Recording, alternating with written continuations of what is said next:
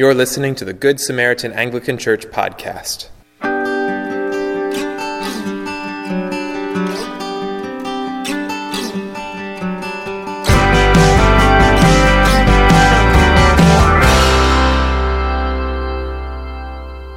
The following sermon was recorded on the 6th Sunday of Easter, May 26, 2019.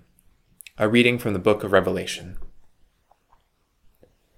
Then I saw a new heaven and a new earth, for the first heaven and the first earth had passed away, and the sea was no more. And I saw the holy city, New Jerusalem, coming down out of heaven from God, prepared as a bride adorned for her husband. And I heard a loud voice from the throne saying, Behold, the dwelling place of God is with man. He will dwell with them, and they will be his people, and God himself will be with them as their God. He will wipe away every tear from their eyes, and death shall be no more, neither shall there be mourning, nor crying, nor pain any more, for the former things have passed away. And he who was seated on the throne said, Behold, I am making all things new. And he also said, Write this down, for these words are trustworthy and true. And he said to me, It is done. I am the Alpha and the Omega, the beginning and the end. To the thirsty I will give from the spring of the water of life without payment. The one who conquers will have this heritage, and I will be his God, and he will be my son. But as for the cowardly, the faithless, the detestable, as for murderers, the sexually immoral, sorcerers, idolaters, and all liars, their portion will be in the lake that burns with fire and sulfur, which is the second death. Then came one of the 7 angels, who had the 7 bowls full of the 7 last plagues, and spoke to me, saying, Come, I will show you the bride, the wife of the Lamb. And he carried me away in the Spirit to a great high mountain and showed me the holy city Jerusalem, coming down out of heaven from God, having the glory of God, its radiance, like a most rare jewel, like a jasper, clear as crystal. And I saw no temple in the city, for its temple is the Lord God the Almighty and the Lamb. And the city has no need of sun or moon to shine on it, for the glory of God gives its light, and its lamp is the Lamb. By its light the nations will walk, and the kings of the earth will bring their glory into it. And its gates will never be shut by day, and there will be no night there. They will bring into it the glory and the honor of the nations. But nothing unclean will ever enter it, nor anyone who does what is detestable or false, but only those who are written in the Lamb's book of life. The word of the Lord. Thanks be to God. In the name of the Father, and the Son, and the Holy Spirit. Amen. Well, this is, of course, Memorial Day weekend, and Memorial Day is a day to help us deal with death. Specifically, it's to help us deal with the deaths of those who have given up their lives while serving our country in the armed forces. One of the really hard realities of having a military, of participating in war, even if it's for good reasons, is that lives are lost. War is a struggle for power between nations. And even this year, there have been hundreds of casualties in our military. And they've left behind wives and husbands and children and parents and friends. I was driving down the street this week, and of course, everybody's getting ready for Memorial Day, and so people are setting out flags, and we're seeing all kinds of decorations of patriotism, which are all good. But one sign I saw in front of a business, they have a lighted up sign like we do out here. They put a picture of a boy receiving a triangle flag from a soldier. And of course, we all know what that means. It means that that boy lost his father or his mother. And that's the hard reality of life in the military. Thank God most of our military is safe most of the time. But each year, some lives are lost. And so this weekend, we remember all of those who have given their lives in the service of our country. And we give thanks to God for those who have died to preserve our freedom. And we give thanks to their families that they've left behind for the sacrifices that they've made. But our reading from Revelation today gives us hope. It gives us hope in all kinds of ways, but particularly in relation to Memorial Day, it gives us hope that this is not the way it's always going to be. When we look at Revelation chapter 21, verse 24, It says this: "The city has no need of sun or moon to shine on it, for the glory of God gives it light, and its lamp is the Lamb. And by its light will the nations walk, and the kings of the earth will bring their glory into it." This is an image of peace, an image of harmony. If we ever get nations together today, which we do from time to time, it's never all of the nations, sometimes the United Nations, but it's not the kings and the presidents of all those nations. Anytime you get kings and presidents together, you have to follow very careful protocol. You have to get everybody to sit in just the right place. You have to make sure that just the right person enters the room before the other people. There's a pecking order, and you have to preserve all of that because every little piece of everything you do sends a message of either respect or disrespect. And there's always tension in the room when that happens. So it's usually hard to get more than 2 nations in the room at one time for some kind of a state dinner. Can you imagine all the nations of the UN coming together for a state dinner with all of their leaders? It just wouldn't happen. Why? Because there's struggle between nations.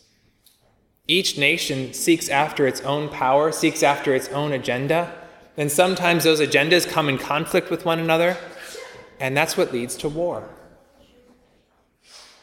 There's a leadership saying that when people don't have a common vision, instead of moving towards a common goal, they aim at each other and start firing at each other instead. And this is the way it is with the nations of the world. We don't have a united vision. Every nation has their own vision. Every king has their own aspirations. And so because there's no united vision across the whole of the world, what we have is nations aiming at each other. But here's what happens in the end. In the end, it says that the Lamb is the light, that the glory of God is the light, and that by its light, all the nations will walk. And what we see there is a vision of unity among nations, because they're no longer seeking after their own agendas, no longer seeking after their own power, but they're all seeking the glory of God together. And so kings go in and out of this city with no concern for their own respect, their own glory, because their glory is to cast their crowns, their glory before the King of Kings and the Lord of Lords. And then it goes on to say something pretty amazing. The gates of this city, the New Jerusalem, will never be shut by day, and there will be no night there, which by default means the gates will never be shut. Now, can I ask, what are gates for? To keep people out. That's why we have gates, to keep people out. And who do we want to keep out? The people who are going to hurt us, the people who are going to harm us. But here's the thing, here's the reality about this coming recreation, is that there's no longer a need for any defense, because the enemy has already been defeated. And so the kings come and go freely, and the gates are never shut because there's no need to keep anyone out. The enemy has been put down forever. But it's not only war that will come to an end. As I was sharing with the children before, here are some other things that will come to an end. God himself will be with them as their God, and he will wipe away every tear from their eyes. And death shall be no more.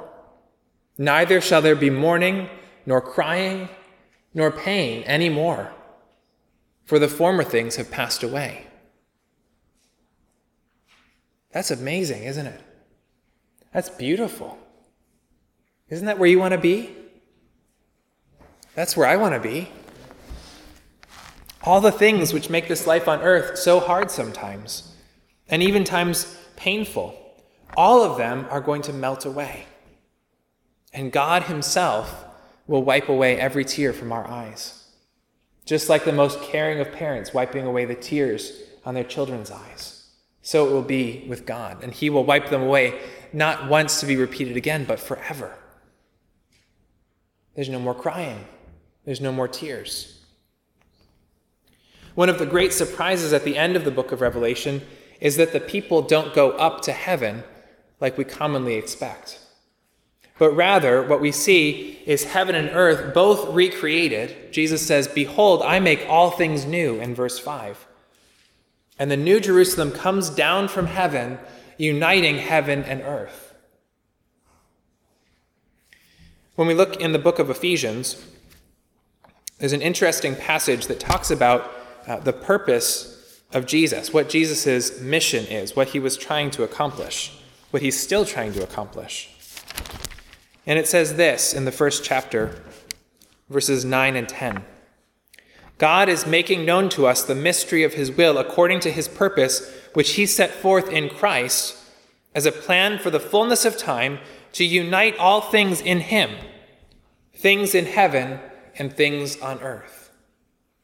So Jesus is the connecting point for this connection, this unification of heaven and earth. And the New Jerusalem coming down from heaven is the point of connection. And this is a city like no city you've ever seen. I've seen the Jerusalem today, but it's nothing like the New Jerusalem that's coming. The New Jerusalem is 1,500 miles long, and it's 1,500 miles wide. And here's the really amazing thing. It's also 1,500 miles tall. Have you ever seen a city like that? No. And in the middle of this city is God himself dwelling there. And it says there's no temple in this city like there is or there was in Jerusalem. Now there's the Dome of the Rock on top of where the temple used to stand. But there's no temple in this New Jerusalem. Why? Because it says God himself is the temple. Or rather, you might think of the entirety of the city as the temple. It's kind of shaped like the temple, but much, much bigger. And just like the purpose of the temple on earth was to be a place where heaven and earth meet because it was God's dwelling place, so also this New Jerusalem is that place where heaven and earth meet and are finally united. There's no more a separation between heaven and earth. And God himself will be there dwelling with his people again, just as it was in the beginning when God made everything good. Now God is going to recreate everything good, renewing the whole of creation, not just renewing earth, but renewing heaven as well. Praise God. So how do we get there? Well, grace, of course. Grace is God's free gift to us. And when we go back to Ephesians, in that same passage, just 2 verses earlier, it says, "In him, in Jesus, we have redemption through his blood, the forgiveness of our trespasses according to the riches of his grace, which he lavished upon us in all wisdom and insight." Grace is a free gift, unearned and undeserved. There's no way that we can make ourselves good enough for God. But God is good enough for all of us, and he pours his righteousness out upon us. And the blood of his son Jesus, which was shed on the cross, washes away our sins, and they are remembered no more. So God's grace is what brings us into reconciliation with God, into fellowship with God once again. But after grace comes obedience. It's not like we have Jesus come into our lives and then all of a sudden we can just sin all over the place and it's all covered by the blood of Jesus. It is covered by the blood of Jesus, but Jesus wants us to walk in obedience. He wants us to bear fruit in keeping with repentance, as John the Baptist said. And what Jesus says in the gospel today is this. Gospel of John chapter 14, verse 23. "If anyone loves me, he will keep my word, and my Father will love him, and we will come to him and make our home with him." If anyone loves me, he will keep my word. And at the very beginning of this section, it says in verse 15, "If you love me, you will keep my commandments." Jesus asks us to walk in obedience with him. He asks us to conform our lives to the pattern that he's set up for us. And he does this because he loves us, and he knows that the things that he's set up for us are the best way that we can live our lives. It's not meant to be burdensome. In fact, he says in another place, my commandments are not burdensome. They're supposed to be life-giving. They're the best way to live our lives. But I think this brings up a question. If you love me, you will keep my commandments. Does that mean if we sin, we don't love God? Have any of us here eradicated every sin from our lives? Or are we all still kind of walking towards that obedience? We're all still kind of walking towards that obedience. None of us has reached perfection yet. In fact, we're all far from it. All far from it, including myself. I think what Jesus is talking about here is not so much these sins that happen upon us from time to time, the ways that we give into temptation. I think it has more to do with willful, persistent disobedience. Because when we sin, we can always turn to Jesus, we can always confess our sins, and we can always rest on his mercy. His grace never runs out for us. We can always come back to him in repentance and say, Lord, I messed up, please forgive me. And he'll always welcome us back, and he will always cleanse us with his blood. But sometimes we find ourselves trapped in habitual sin. And even here, we don't desire to do the things that we continue to do. And we do our best to struggle against this temptation, but sometimes it just gets the best of us. Even St. Paul himself, who wrote so many of the letters in the New Testament, he said in the book of Romans, I do not do the thing I want to do, but the very thing I do is the thing that I hate. This is St. Paul, the guy who wrote so much of the Bible. He's not always walking in obedience to Jesus. He's giving in to sin from time to time. In fact, it seems from that phrase even more than some of the time. The struggle against sin shows that we are trying to obey, we're just failing. And we can continue in these circumstances to pray for God's strength and for his mercy and for his deliverance. And he will be faithful to come and find us in those places. We always just turn back to him, always continue to try to walk in obedience. Now, on the other hand, when we say, I don't care what Jesus says, I'm going to do what I want to do, then we're in a dangerous place. Then we're no longer even trying to follow his commandments, even if we fail sometimes. When we say that, we're not trying at all. We've given up on trying to walk in obedience. We're going to put ourselves in the place of deciding what's right and what's wrong. We're going to put ourselves in God's place. And that's where we've made ourselves into idols. Judith McNutt, who is the executive director of Christian Healing Ministries in Jacksonville, wrote in their monthly news, or I think it's a quarterly newsletter, but the most recent edition, she wrote this. She says, the Bible says, we all have sinned and fallen short of the glory of God. However, my experience is that very few people sin intentionally once they're in the kingdom of God. Most of us want to be above reproach. We want to obey the Father. We want to walk in holiness, to grow and be transformed. What I am referring to is willful, rebellious, habitual sin. I know it's wrong, but I'm going to do it anyway. Do you see the difference there? Sometimes we get stuck in patterns of sin and we just can't free ourselves from it. It's like an addiction, and we need God's grace to help us. But that's not the willful disobedience that Jesus is talking about. What we're talking about is turning our backs on God and saying, I don't care what you think, God. I'm going to do it my way. In Revelation, we see that those who willfully disobey God have no place in the New Jerusalem. We didn't read this verse today, but I'm going to read it to you now. It says, verse 8, chapter 21, but as for the cowardly, the faithless, the detestable, as for murderers, the sexually immoral, sorcerers, idolaters, and all liars, their portion will be in the lake that burns with fire and sulfur, which is the second death. Fire and sulfur? Second death? That sounds a little harsh, doesn't it? What's that all about?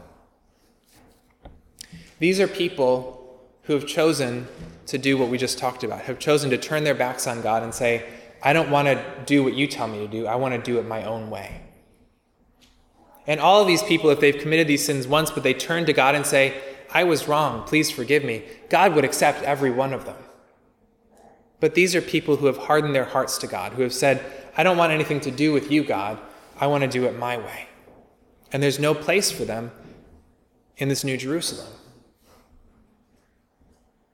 If that seems harsh, listen to these words from N.T. Wright, who's an Anglican bishop as well as a biblical scholar. He says, John is careful to add the warning that this inclusivity specifically does not stretch to those who practice abomination and tell lies.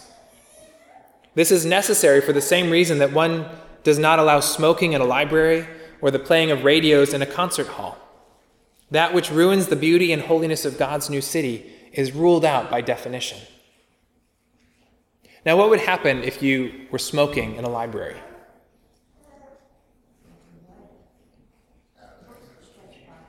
The books would catch fire and the library would be burned up and destroyed. It would defeat the purpose of a library, right? Okay? And what would happen if you played a radio in a concert hall? Imagine a nice, beautiful, quiet piece from, Mozart or Beethoven, and you're blaring some rock and roll on your boombox. Is that going to go well? No, because it destroys the experience for everybody else. And similarly, what we just talked about is that in this place, in this New Jerusalem, God is going to wipe away every tear from their eyes, and death shall be no more. Neither shall there be mourning or crying or pain anymore, for the former things have passed away. For those former things to pass away, it means they can't exist in this New Jerusalem, in this recreation. God is remaking the creation, not because he made it badly in the first place, but because the creation was marred by these kinds of sin, by the presence of any sin whatsoever. And so the new creation is beautiful because God is there, and God makes it beautiful, and God is beautiful because he's holy, and he invites us into his holiness. And so there's a choice to make. It's our choice. We either choose life with God, from whom comes beauty and peace, or we choose life without God, which is also, by definition, life without beauty or peace. But it's not intended as a harsh punishment. It's just the natural result of choosing to not follow God, who gives us beauty and peace. But here's the thing. We're not just waiting for this to happen sometime off in the future. It will happen sometime off in the future. And this New Jerusalem coming down from heaven, that will happen at the end of all time, or actually the beginning of all eternity, because time is going to continue going on into the future. But there will be a definite moment when all this happens. But until that time, and since the time that Jesus himself came here on earth, God's kingdom is already breaking into his creation. God is already beginning to renew the face of his creation. God's kingdom is already breaking into this world. As Christians, God already dwells in us, and we carry him wherever we go. Remember in the Gospel of John, Jesus said, "If anyone loves me, he will keep my word, and my Father will love him, and we will come to him and make our home with him." Did you hear that promise? We will come to him and make our home in him. And that promise is fulfilled by the presence of the Holy Spirit in our lives. When we become Christians, when we choose to follow God, when we put our life in his hands, he gives us his Holy Spirit. He dwells inside of us. And so each one of us, wherever we go, carries God with us. We are God's representatives in this world. And because the hard realities of this life are the result of sin in the world, when we choose to obey Jesus and to defeat sin, we are making the world a little bit more like the renewed creation that we see in the book of Revelation, in the New Jerusalem. This is part of what we pray for every time we pray the Lord's Prayer. Your will be done on earth as it is in heaven. And so as we gather this weekend over burgers and hot dogs, or maybe steaks, I like steaks, let us give thanks for the sacrifice of soldiers who have fought for our freedom. And let us give thanks for the sacrifice of Jesus, who has won for us everlasting freedom. And in the words of St. Paul, let us all press on toward the goal for the prize of the upward call of God in Christ Jesus. Let us pray. Heavenly Father, we thank you for your Son, Jesus Christ. We thank you that through him and through his blood, you are renewing the face of your whole creation, and that there will be a time in the future when this renewal comes to its culmination and you entirely recreate both heaven and earth, and unite heaven and earth in Jesus Christ. We thank you for the glimpse of glory that you've given us through the Apostle John in these words from Revelation. We thank you for the hope that you've given us in the future. And so we pray that you would help each one of us to be a part of your hope for the world right now. We pray, Lord, that you would help to break the strongholds of sin in our lives, that you'd defeat the power of the enemy in our lives, and that you'd help us to walk in the love of you, walking in your holiness and your commandments. And we thank you that your commandments are good and not burdensome, and that you love us and you desire the best for us. Thank you, God, Father, Son, and Holy Spirit. Amen. This has been a production of Good Samaritan Anglican Church in Middleburg, Florida. For more sermons, sermon notes, and information about our congregation, please visit www.goodsamaritananglican.org/sermons. If this podcast has been helpful to you, please subscribe and leave us a review with your favorite podcast player. Thank you for listening. God bless you.